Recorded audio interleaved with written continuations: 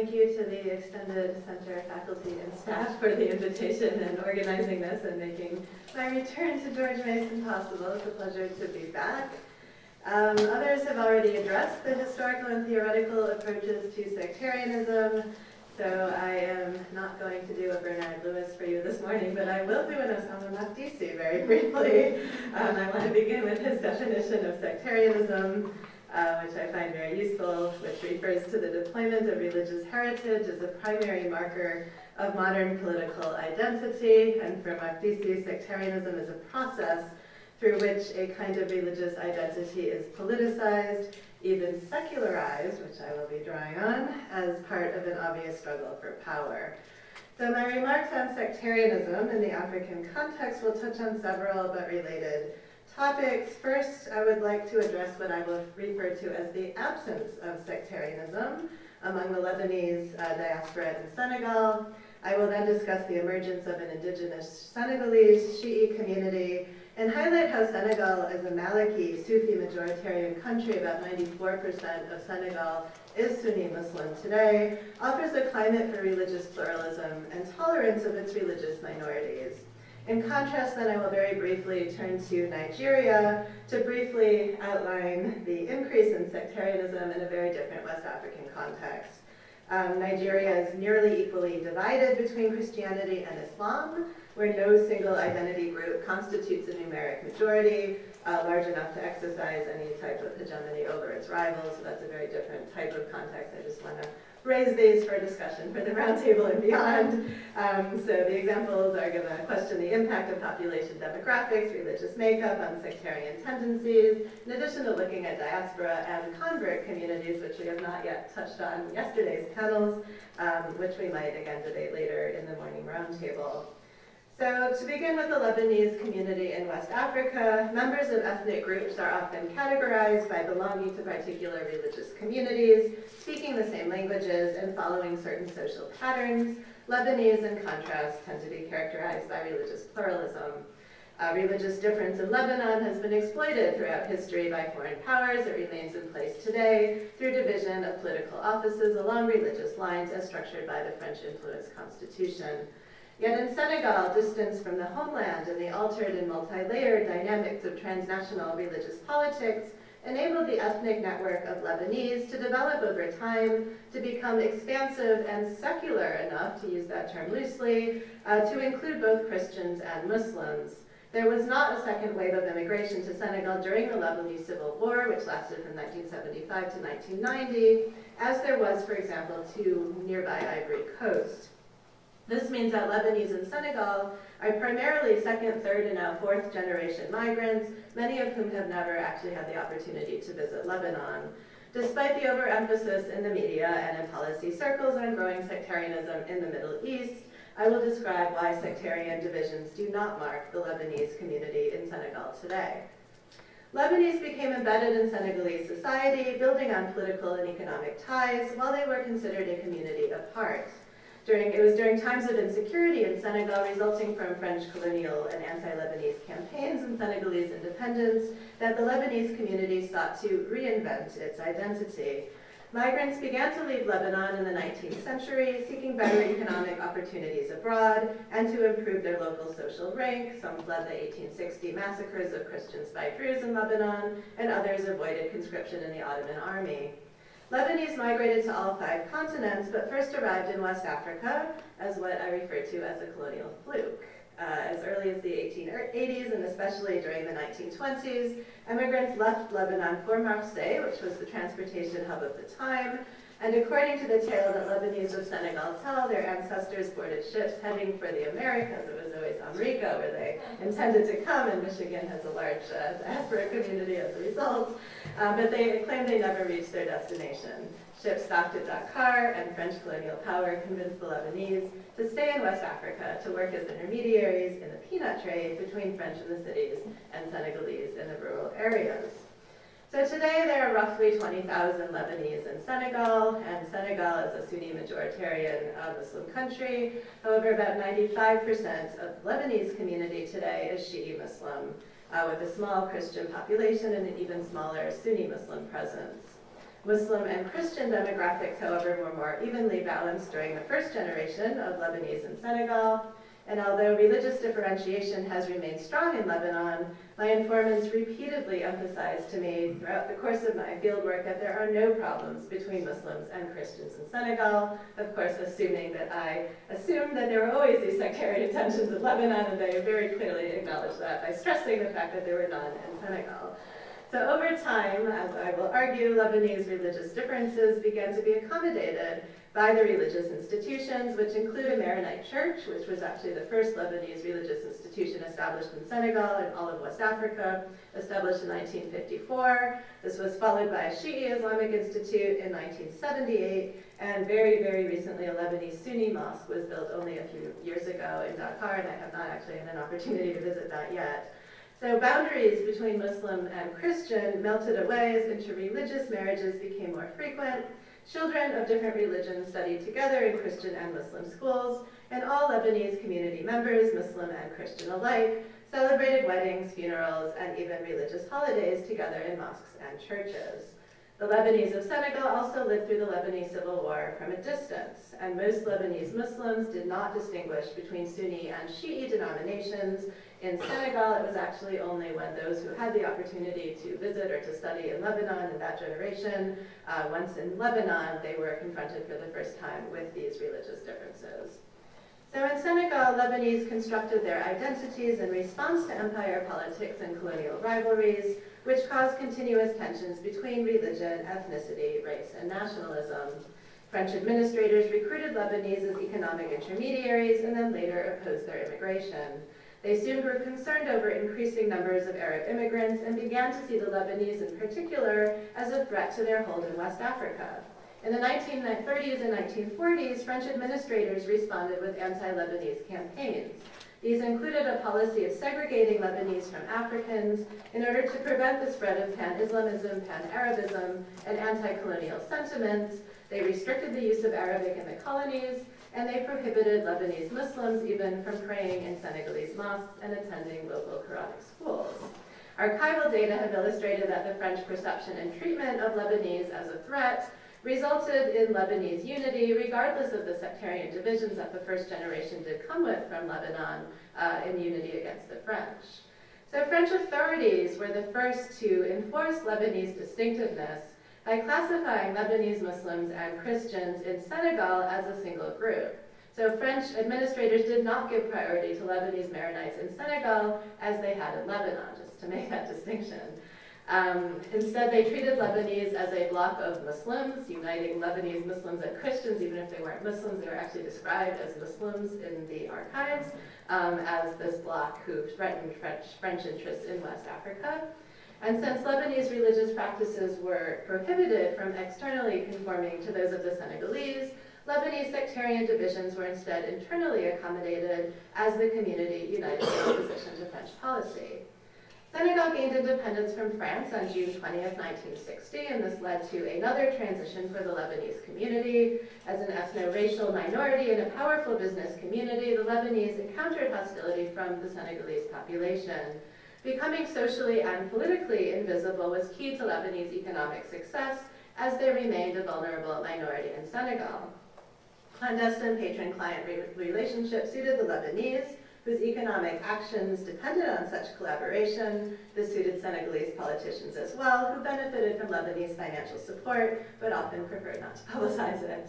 So the Lebanese sensed that change was underway well before independence, and they established good relations with Senegal's nationalist parties. When Senegal became independent, some of these Lebanese were rewarded by receiving Senegalese citizenship, and the community as a whole was assured of continued protection. So Lebanese were excluded from Senegalese society as the economic, racial, and religious other, and they developed two strategies for survival. On the one hand, they clung to these cosmopolitan linkages, the Arabic language, international business ties, French education, and multiple passports. On the other hand, they renegotiated the integration debate in Senegal and made a case to be formally recognized as Senegalese of Lebanese origin. They wanted to be seen as an ethnic group alongside the indigenous Senegalese Wolof, Pulaar, or Serer ethnicities. So community leaders highlighted the Lebanese community's long history of economic, political, and cultural contributions in Senegal in an attempt to claim autochthony. Meanwhile, in Lebanon, the primary form of identification was religious difference and not ethnicity. So the story doesn't end here. It's further described in much more detail in my book that came out in October. But for the sake of time, let me just highlight that the Lebanese Shi'i Sheikh Abdelmenem Zain arrived in Senegal, in Dakar in 1969. This was almost a century after the establishment of the Lebanese community in Senegal. He was born and raised in Lebanon. He was trained in the houses of Najaf, Iraq. And Sheikh Zain's arrival came only shortly before the Lebanese Civil War and the Iranian Revolution, so it was no coincidence that West Africa received its very first Lebanese Islamic leader during the period of revitalization of Shi'i religiosity and sectarian identity in Lebanon.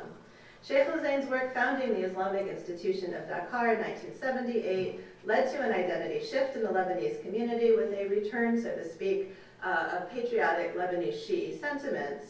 Yet Sheikh Zain also understood that inclusive rather than exclusive religious politics would be most successful in Senegal. And he welcomed Sunni Muslims into his institutions. He joined Christians in affairs concerning the Lebanese community as a whole.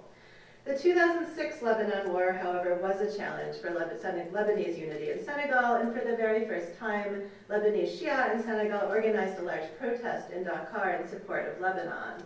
And I was told that the Lebanese sheikh spoke more about politics at this occasion than during the usual religious ceremonies. He was full of praise for Sayyid Hassan Nasrallah, the Secretary General of Hezbollah, whereas previously he had been careful not to demonstrate any attachments to Lebanese political parties, and it was actually rumored that he had Amal affiliations as well. So on the one hand, Lebanese and Senegal were linked to a distinct Lebanese ethnic identity that was not fully detached from the wider politics of sectarianism in Lebanon, but on the other hand, this very identity enabled unity as a secular Lebanese ethnic group in order to claim what Mike McGovern has termed fictive autochthony in Senegal, which is constructed from the community's long history and economic, political, and cultural contributions. So the 2006 war impinged on this delicate balance between religion and ethnicity. It was indicative of difficulties faced by Lebanese religious institutions in the diaspora in continuing to embrace coexistence and to distance themselves from the sectarian politics in Lebanon. Yet Lebanese Christians remain too small a minority in Senegal not to continue to work with the Lebanese Shi'i majority to further a community-wide agenda. So the example of Lebanese and Senegal demonstrates how sectarian proclivities change over time, and particularly with different generations. In the case of migrant communities, sectarianism, or the lack thereof, can be a function of the changing economic and political situations in both country of origin as well as receiving country. I would like to give a second example of the absence of sectarianism in Senegal, which will continue to complicate the argument for those who retain that sectarianism is primordial. In the case of religious conversion, certain individuals and groups choose to belong to a different religious community, and sectarianism, if it exists, therefore cannot be a result of centuries-long hatreds, but must develop historically and situationally.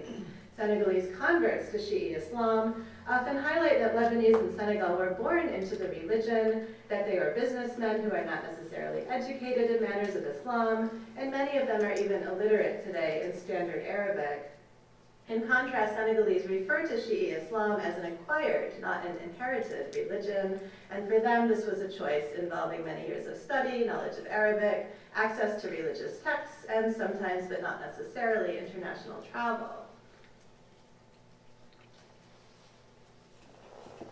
Early in his career in Senegal, the Lebanese Sheikh Zain did not have access to a local body of Lebanese Shia who were formally educated in Islam who could assist him with religious work.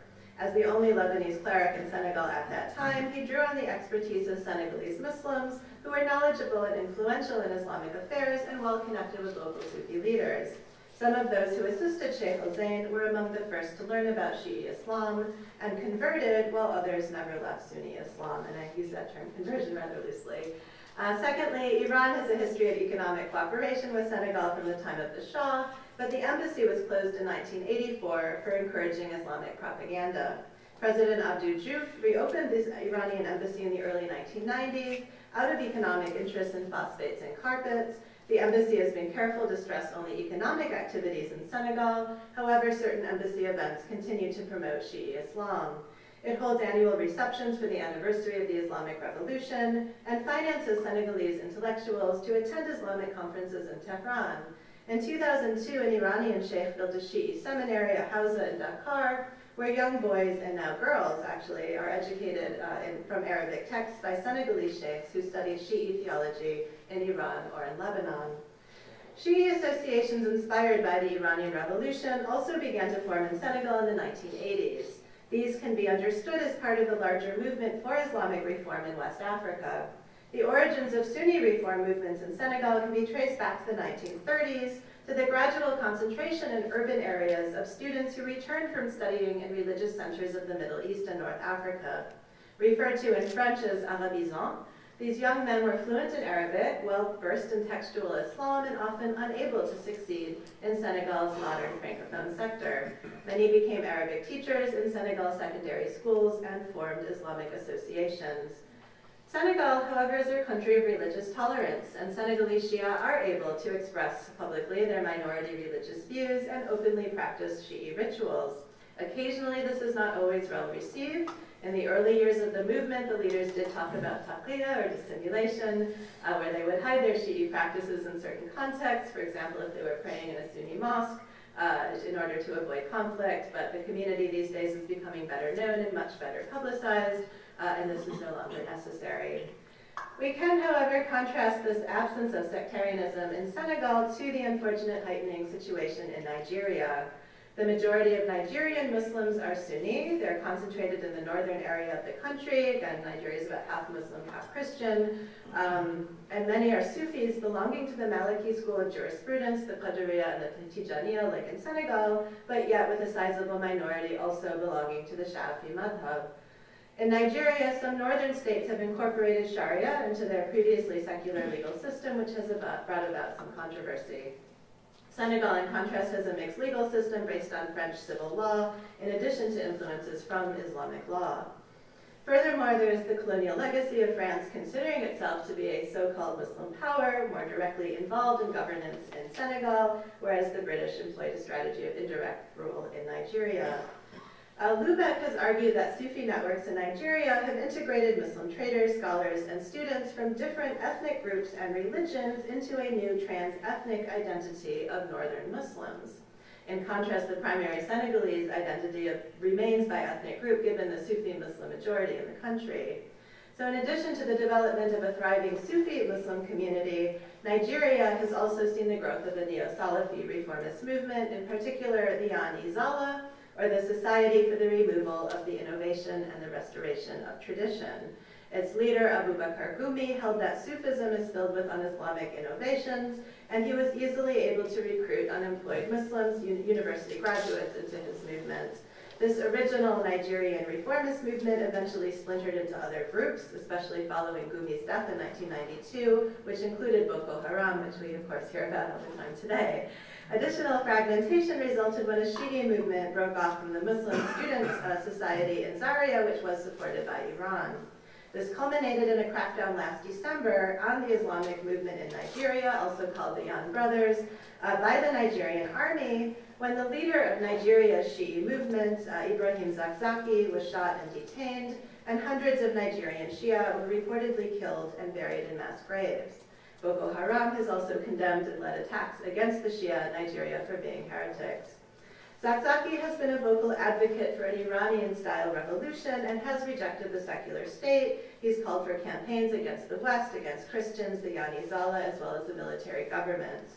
Nigeria's Shi'i movement itself splintered following tensions regarding Zakzaki's supposed refusal to recognize the laws of Nigeria and accusations of his running a movement as a state within a state. Zakzaki's goals are very different from those of the Shi'i movement in Senegal, whose leaders actually distanced themselves from his so-called radicalism. Senegalese Shi'i goals are instead to spread the Islamic education and ideas about development in the absence of state resources. They are proponents of religious coexistence, and they work within the laws of the land, yet some scholars and policy workers today are more worried about the possibility of an increase in Islamic sectarianism in Senegal, not least because of the 2012 conflict in neighboring northern Mali and the recent ISIS attacks in Mali, Burkina Faso, and Ivory Coast. They're really predicting Dakar is going to be next. I was in Senegal a few weeks ago for a conference, and there was a noticeable increase in security. And one of the Senegalese Shi'i organizations with which I work also was in the process of increasing their security. And in the meantime, they ceased their weekly Thursday evening communal prayers a few months ago as a result.